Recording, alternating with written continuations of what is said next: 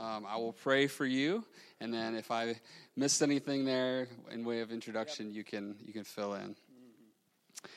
Father, thank you for this brother. Thank you for the work you've done in his life. Thank you for his family. Thank you for his desire to serve you. And God, as he comes to bring your word to us this afternoon, Lord, I ask that you would speak through him. God, that you would equip him to share your truth with us, to encourage us. God, that you would speak in a mighty way through him. Bless him and his family as they're in this time of transition. Help them to trust in you, to wait on you, and to know that you are good. You are their provider and their protector. We pray these things in Jesus' name. Amen. Amen. All right. Thank you. Josh, and that visit in October or November, whenever it was, it feels like it was a long time ago, but I kind of got the nudge to do that when Julie was at a practicum, and she was sitting between Josh's wife, Lindsay, and her sister, is it Natalie?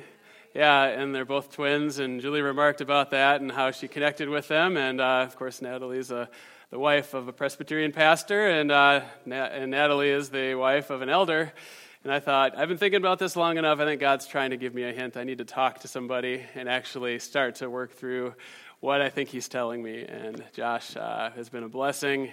Dan Breed up at Emmaus Road. And we've been welcomed so well by people. It's tough to think about changing denominations after 4 years, but the Lord has used so many people in the PCA here in Wisconsin to really make us feel at home, even though it's a difficult transition, because these things are never really, really that easy to do. You have family at the church that you're at, and I want to thank you for making it easier for our kids today by having church service at 4:30 in the afternoon, because they got to stay up late for one of the first times before church on a Saturday night.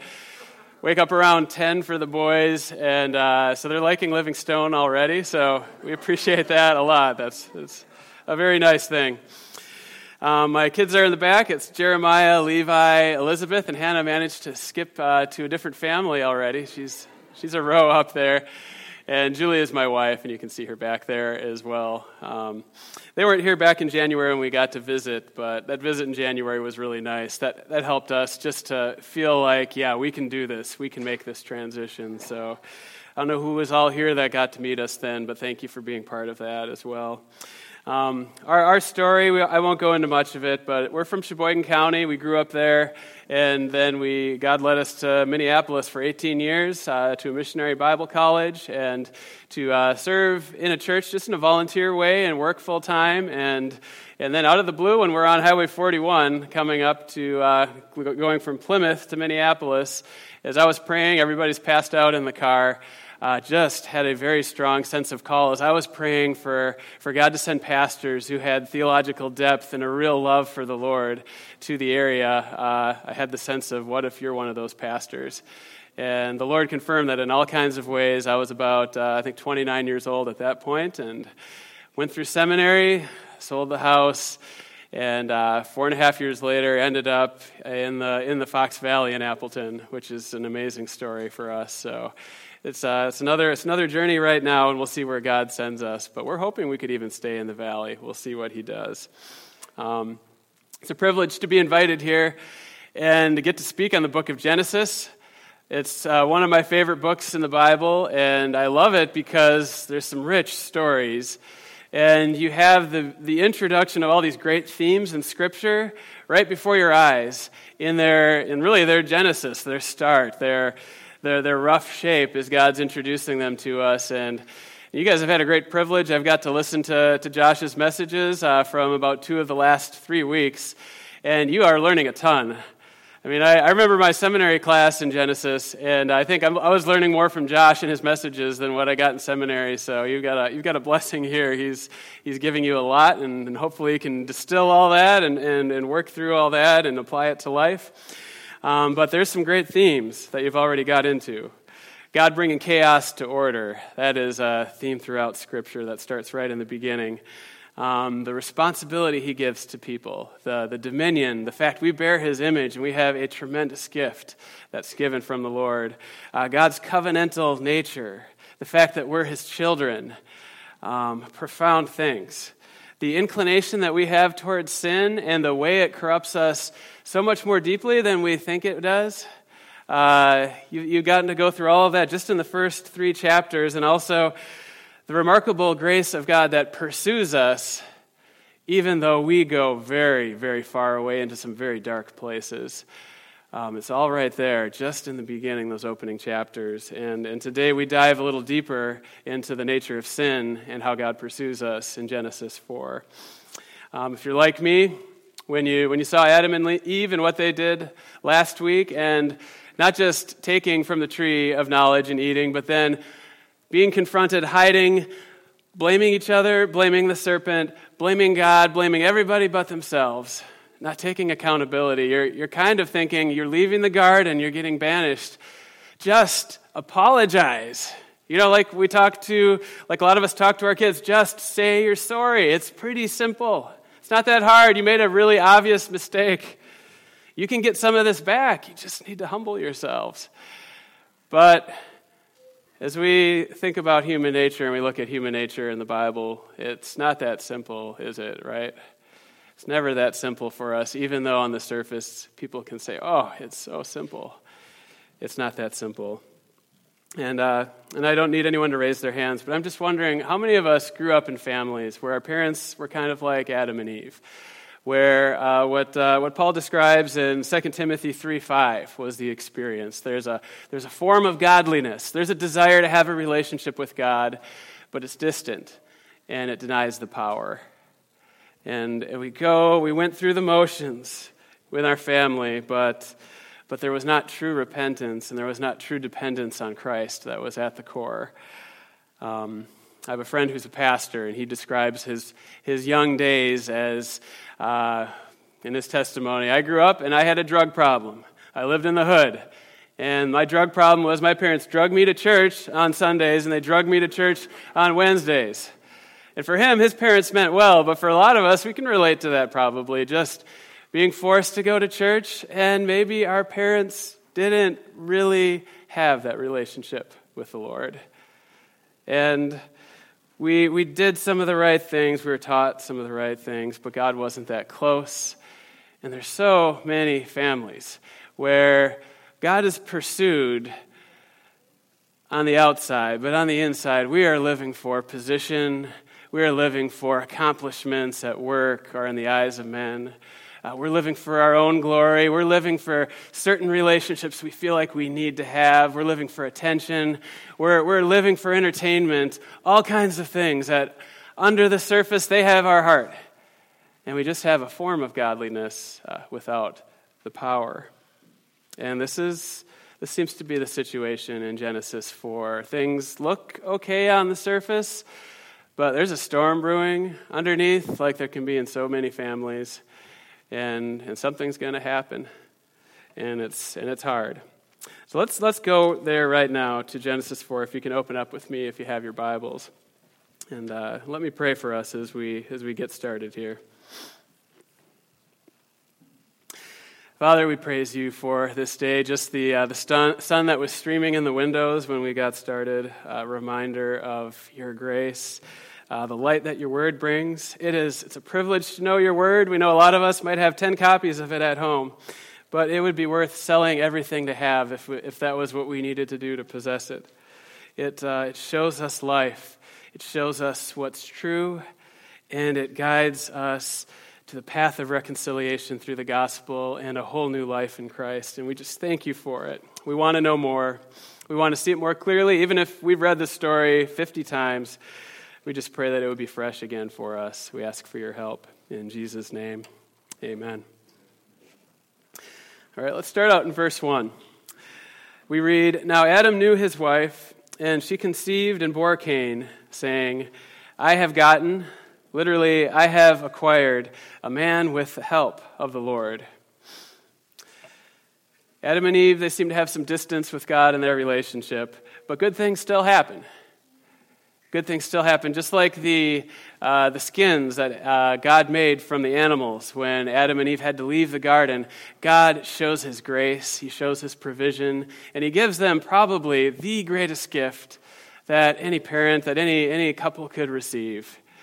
And that's kids, these precious children that we get entrusted with. And whether you're a parent or a grandparent or an aunt or an uncle or a mentor who gets to be a spiritual parent in a child's life, or an aunt or an uncle, it is precious to have that position and to have that role in a kid's life.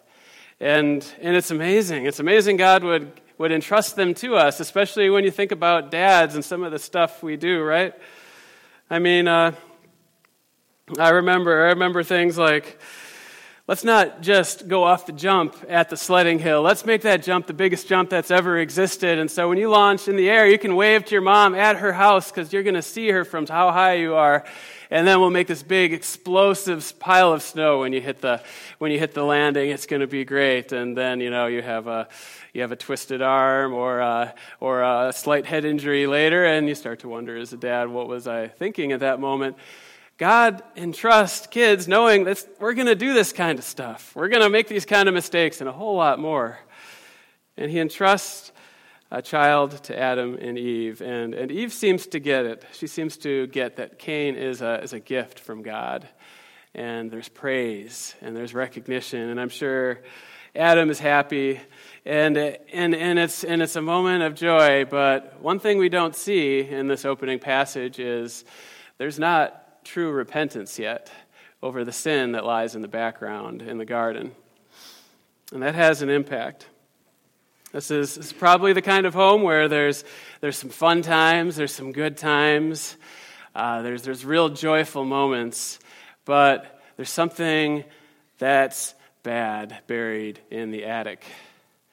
And when you're distant from God, when you have a broken relationship with God, it affects everything, even if you can't see it, even if you don't know it. I mean, parenting is hard. I think all of us parents would raise our hands when we say we've had our sanity tested in the last month by parenting kids, maybe in the last week, maybe on the way to church. It takes you down to the very, very end of what you have for your own resources. And thankfully in Christ there are abundant resources beyond what we have. But if you have a broken relationship with God, the difficulty, it just multiplies.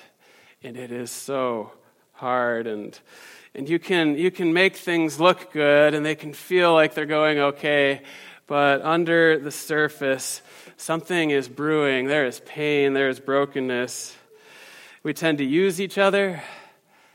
We tend to hurt each other without knowing because our selfishness takes hold. We struggle to reconcile because it's so hard to humble yourself in front of your kids if you don't know Christ and you haven't been humbled in front of Him. And the wounds tend to get deeper, even though we might not be able to see them. And usually something big eventually happens that nobody saw coming.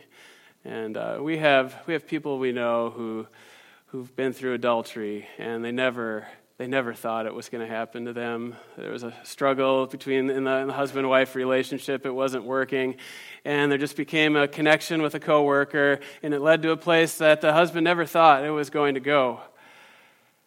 Big things happen with kids. Some people don't even see the hurt that's building in their child's heart. And they get to the teenage years, and they don't recognize that there's pain that they are desperate to escape, and they turn to drugs or they turn to self-harm.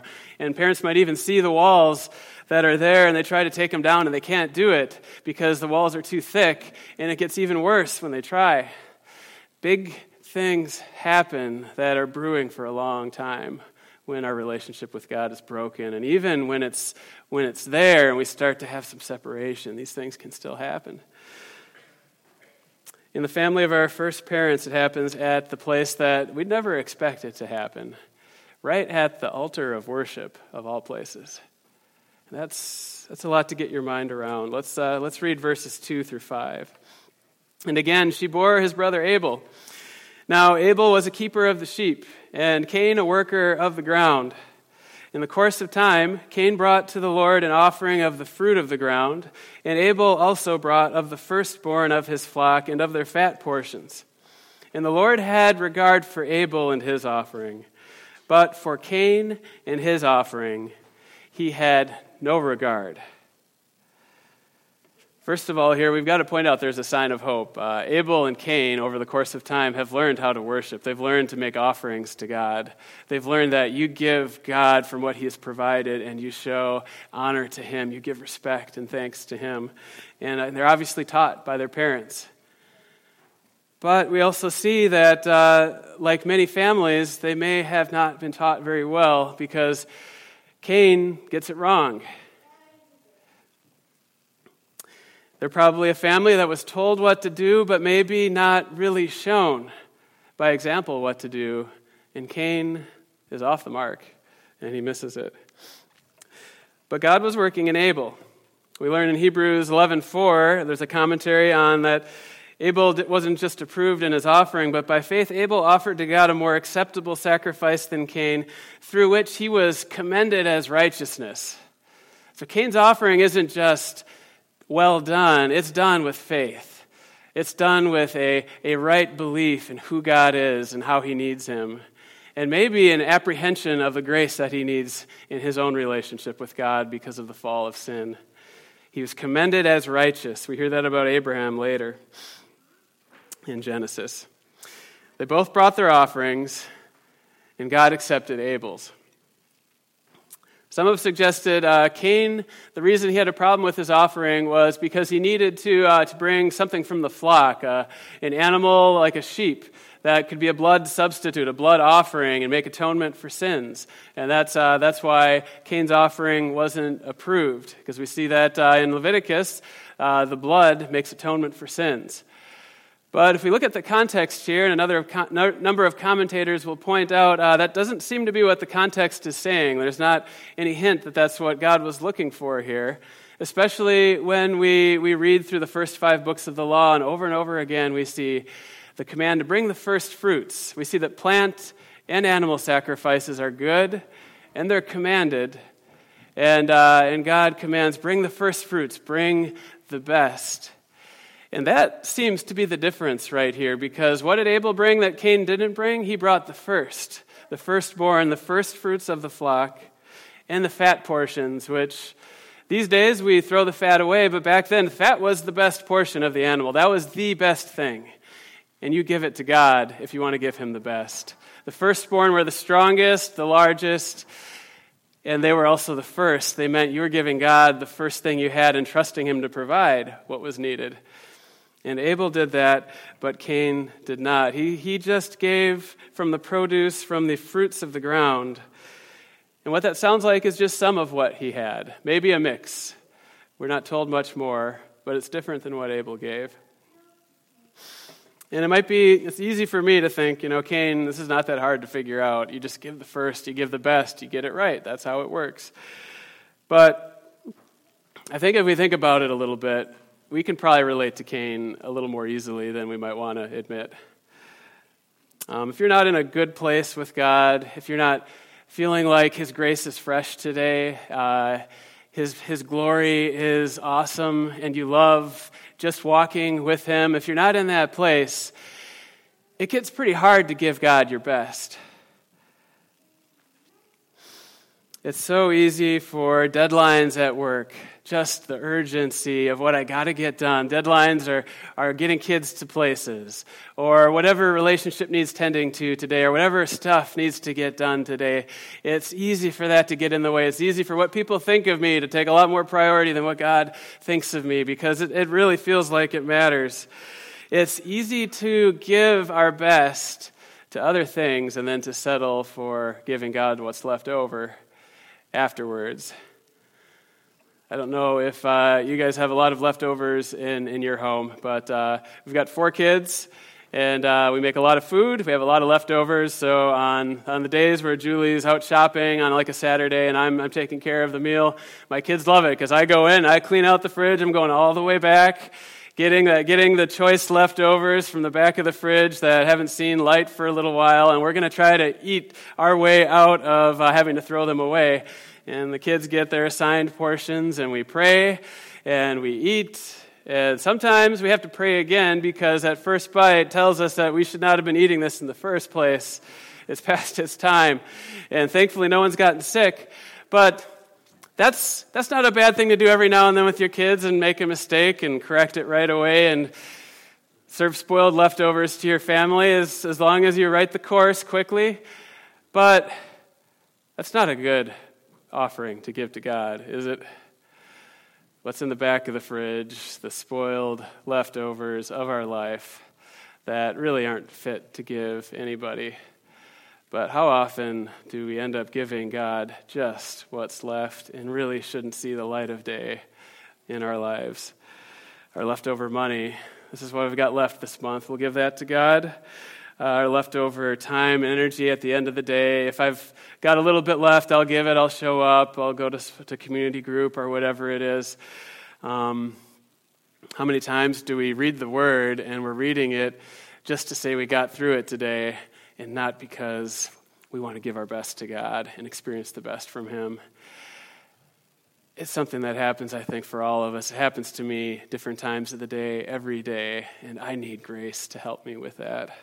I need God's help. It's a trap we fall into so easily. And according to Jude, verse 11, this was a trap. It seemed like Cain was just caught in and couldn't get out. It says, he abandoned himself. He abandoned everything that really mattered just for mere selfish gain. And that's what was going on that made Cain's offering such a problem. He wanted the reward. He craved the reward of God's approval, but he didn't want the relationship through which that approval comes. He didn't want that love relationship, that humble relationship.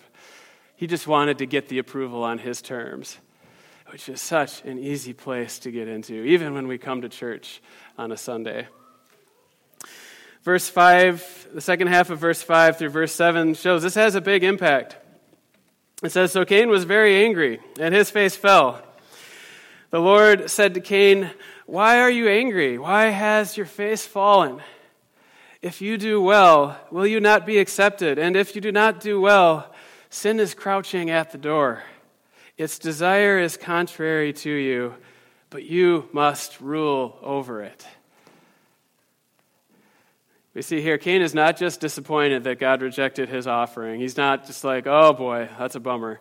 Cain is lit up. There's probably some history of rivalry with Abel that this comes from. And Cain, at this point, might be thinking, if he's this angry, something like, Abel's younger, he's always had it easier than me.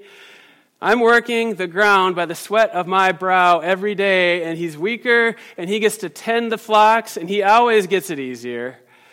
And I don't even get credit from God for the hard work I do, and I give it to him. What's going on? Cain is lit up with anger. It's so easy to slip into that kind of thinking when God doesn't bless us when we think he needs to, or in the ways that we really depend on him to. And there's a beautiful thing in the way God approaches Cain right here. I think it's how he approaches all of us when we start to get lit up and we start to build our defenses against him and kind of hollow our heart towards him. He could have said, Cain, you're being a selfish fool. Do you know what I give to you? Do you know how much I've built and made for you? Do you know how much I've poured my love into you and you haven't responded? And this is what you're going to do? You're going to complain? He doesn't say anything like that, although he'd be justified to let Cain know where he really stands at that moment. Instead, he just gently peels one layer back in Cain's relationship with him. And he says, Cain, why are you angry? Why has your face fallen? It doesn't seem like much, but what God does is he gently gets Cain's attention off of his brother, who he thinks is the source of his problems, and maybe God is the source of his problems as well, but especially it looks like his brother is the source of his problems in his mind. And he gets his attention on that big plank that's in his eye, according to Jesus, the anger that's just festering inside of his heart. And he says, Cain, this is what needs to get dealt with. This is the dangerous thing. This is what's going to eat you alive. And he does it in a way where he says, Cain, there's a path out for you. And he holds that out to him. He doesn't force him, but he offers a path out of where Cain is headed. I don't know how many times we've been in that place ourselves where you can feel so justified by your anger, right? You can feel like you're so right and the other people are so wrong, and you're getting ready to throw that spear, and it feels like it needs to fly in the air and hit its target, and God's whispering in your ear, hold on, why are you so angry? Let me bring you back. And we know we can feel so justified, but what we do in the hindsight of history, when we look back, was so incredibly stupid, right? I mean, we can probably all spend a minute and think of 3 or 4 things we have said or done in our life in anger that were just incredibly stupid. And some of them we can't really take back. Some take years to solve and reconcile. Some take even a lifetime. And God sits next to us just like to Cain, leaning in and saying, let me bring you back. Look at what's going on in here. And if this is the first time we've read this story, we're hoping Cain gets it. We're hoping that he doesn't go the next step because we know what it can do. And at first, in verse 8, if this is the first time reading it, it just says Cain spoke to his brother. There's a moment of hope. Maybe Cain gets it. Maybe he's like, you know what, I got to clear the air with my brother. There's stuff going on here that we just got to work through, and God can help us. But in the next sentence, we see that Cain actually, instead of wanting to talk to his brother, he uses the self-control that God gives us as a gift to control and mask his anger so Abel can't see it, and convince him that he's safe to go visit him in a secluded place. Maybe he said, hey, I just want to talk to you about something. It needs to be private, though. Can you come join me? And he's able to conceal his anger with the gift God's given him. And then what we read in the next sentence, and when they were in the field, Cain rose up against his brother Abel and killed him. That's a shocking thing to read in the 4th chapter of the first book of the Bible with the first family that ever walked this face of the earth, right? I mean, if you're like me, you wish this was an isolated incident. You wish this was a very, very, very rare thing in the Bible and in history, because this is an incredibly shocking thing to happen to the first family. But we live in a world that echoes Genesis 4, don't we? We live in a world of school shootings that seem to happen every 2 months now. We live in a world of domestic violence. I was shocked 2 years ago to hear the statistic in Outagamie County up in Appleton that there are 3,000 cases of reported abuse or neglect per year just in Outagamie County for child abuse. That is shocking. What Genesis 4 shows us is that this is all too common. And deep down, we want to know, why does this happen? You know, why does it happen around us? How could Cain do this to his brother in the first place? I mean, he's his brother. This text says, Genesis 4 says that 7 times his brother Abel, it wants us to know this is his brother that he's doing this, his own flesh and blood. This isn't somebody who made him mad in a bar one night. This is his brother, his family member that he's grown up with. You know, Cain never saw anybody killed. He never experienced even death of a human being up to this point. He wasn't somebody who hopped on mom and dad's Netflix account and watched violent movies when they weren't paying attention. He didn't have an AR-15. Everything that we kind of talk about is reasons for why people do this, including child abuse. That's not even on the radar in Genesis 4. And what the Bible is saying, the message here is that there is something in the heart of man that makes this possible. Not just possible, but very possible for all of us. It's hard to hear, but right from the beginning, Scripture is saying we have a deeper problem than just being prone to make mistakes and getting angry. We see it in the evil leading up to the flood, which I believe Josh is going to cover next week or the week following, where things just go from bad to worse. Violence gets worse, and it gets to the point where God has to wipe out the entire population of earth, except for one family, because it's gotten so bad. But maybe even more stunning is what God has to say after the flood in Genesis 8:21. He says, after the bad people were removed, God says, I will never again curse the ground because of man, For the intention of man's heart is evil from his birth, from his youth. God doesn't say the actions of men are evil from their youth. That would be making a strong statement. He says the intent of mankind is evil from his youth. From the earliest days, the intent, the desire, the inclination, what we want to do naturally without God is evil.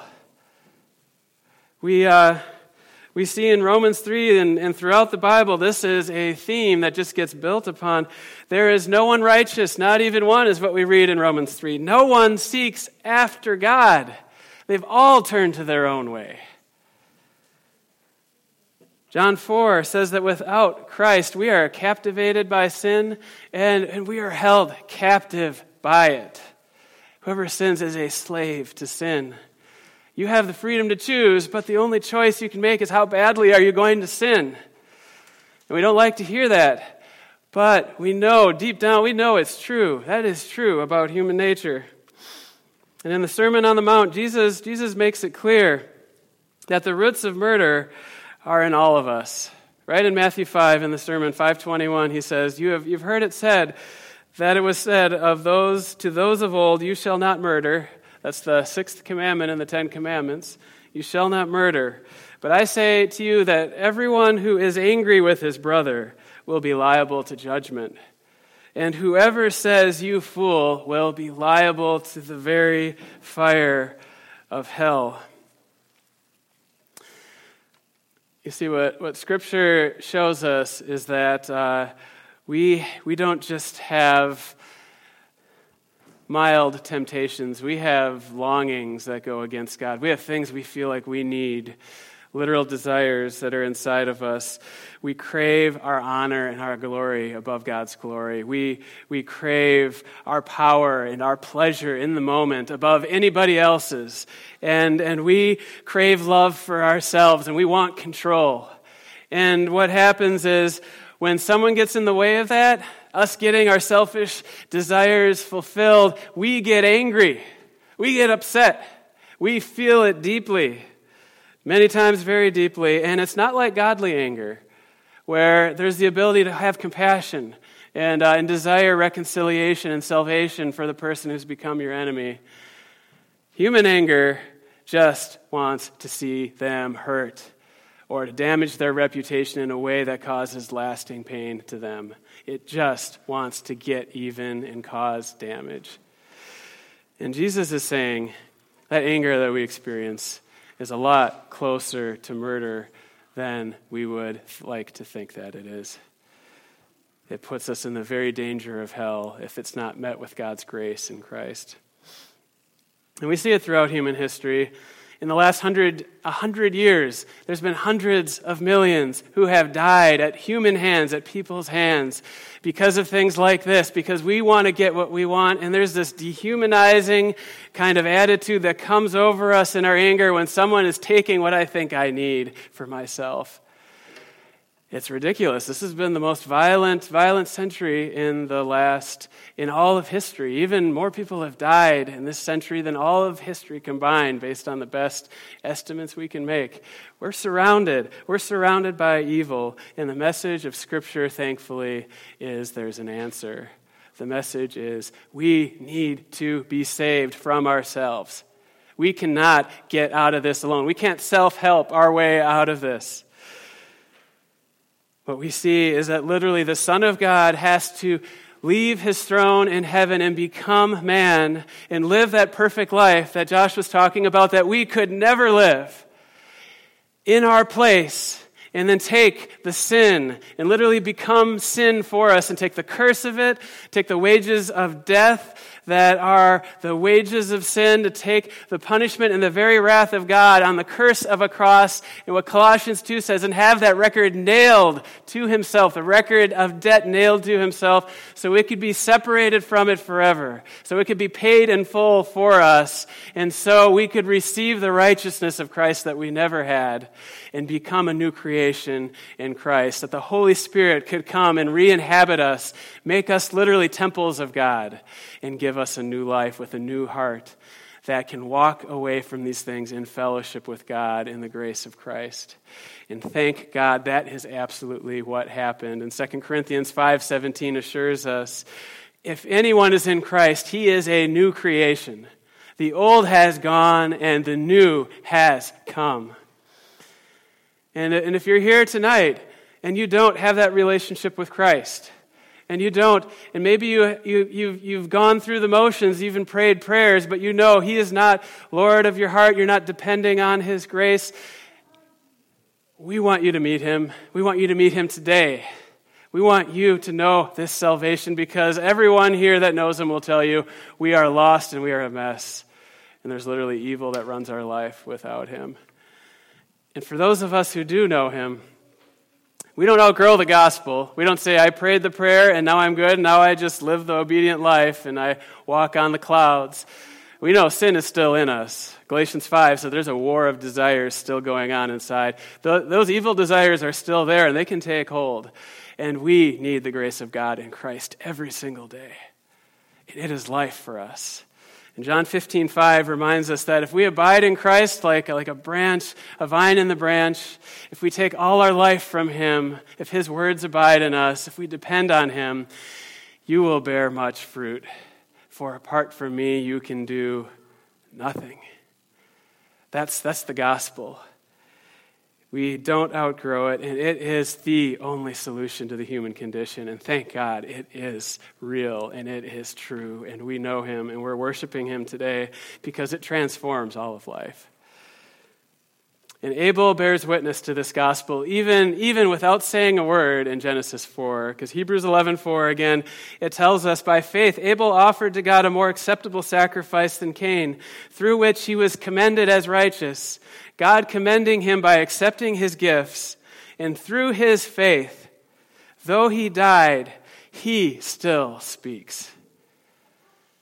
We might think Abel didn't even get a word in, but he did not die in vain. He demonstrated the righteousness that comes through faith. He looks like he was the first human being to do that, and he gave his life for it. He even was a picture of Christ and his sacrifice for us. And through his death, he revealed the way back to God for his whole family. The rest of Genesis 4, it shows that there was a choice, that there was the choice to follow in the way of Abel and embrace the grace of God, and there was a choice to follow the way of Cain and reject it. And we see the choice is right there before us as well as we look at the rest of this chapter. Verses 10 to 16. We see the path of rejection of the gospel in Cain. Arrogantly, we don't have time to read all this, but arrogantly, Cain tells God off in verse 9. He says, am I my brother's keeper when he's confronted? He just pushes God to the side when he's just murdered his brother. He's caught in evil.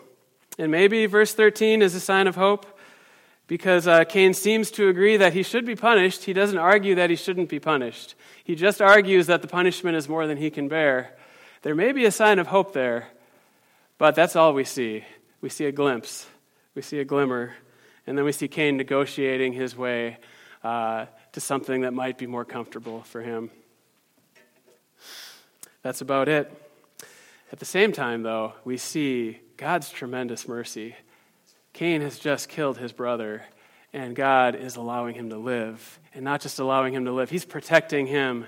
And in the process, he's showing Cain there's still a way back. Maybe 10 years from now, maybe 20 years, maybe 100 years, there is still a way back to me. I'm preserving you, and there's a purpose here.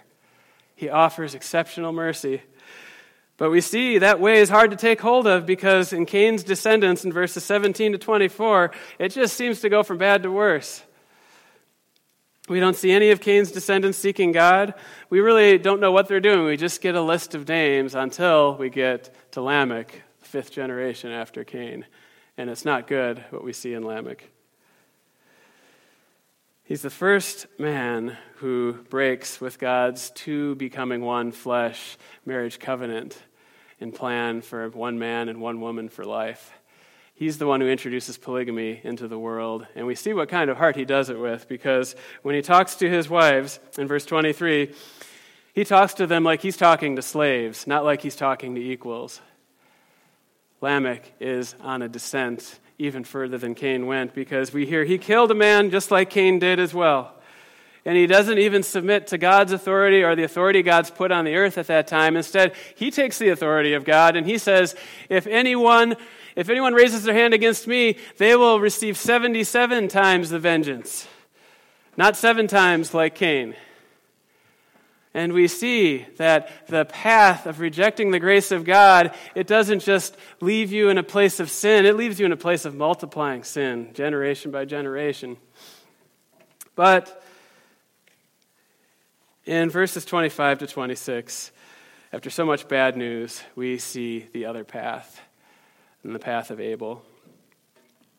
Verse 25, it says, "And Adam knew his wife again, and she bore a son and called his name Seth. For she said, God has appointed for me another offspring instead of Abel, for Cain killed him. To Seth also was born, a son was born, and he called his name Enosh. And at that time, people began to call upon the name of the Lord." Cain's family on one side appears to be going from bad to worse. On the other side, though, the memory of Abel lives on in Genesis 4. Something happened when Enosh was born. In God's plan, we see he was a son to carry on Abel's legacy of faith. Because in verse 26, there's something new that has never happened before. In verse 26, at that time, people began to call upon the name of the Lord. They're calling out. It's a summons. It's probably a recognition of need, a seeking of God's face. There's something stirring in people's hearts, and they're responding to the grace of God that's been offered in those skins, those animal skins that were made in Genesis 3, and the preservation of life for Adam and Eve, and the gift of children, in the righteousness that was given to Abel, and in the mercy that was given to Cain. Men are now starting to respond. People are starting to respond and call on the name of the Lord. And we don't know exactly how it all worked, but we know that the legacy of Abel had something to do with that. And God was using his legacy even though he was gone. I want to encourage you, let's pay attention to that trap of selfish ambition that Cain fell into, because it's in the heart of all of us. It wants to take hold. If we don't know Christ, if you don't know Christ tonight, you're in desperate need for that saving relationship with God, the calling on the Lord to deliver you that happened in verse 26. We would love to talk with you about that relationship and help you to seek God. If we're in Christ, we need to be reminded of just how far we can stray, how much damage it can do to the people we love the most, how much damage it can do to our relationship with God, and how much we need the grace of Christ, and we need to stay close to our shepherd, because things can happen that we have no awareness of when sin starts to take hold. Let's pay attention to that voice of God that says, whoa, you need to come back from the anger. You need to come back from giving me the leftovers. You need to come back from whatever it is that is getting in the way. And let me lead you through. I've given you my Spirit. It's going to show you the way forward. Let's seek God in prayer about that right now. Father, these are big themes. These are heavy themes. Every one of us has been touched by the fall and experienced just the brutality of what sin does. And we've, sadly, if we're totally honest, we've done some brutal things ourselves.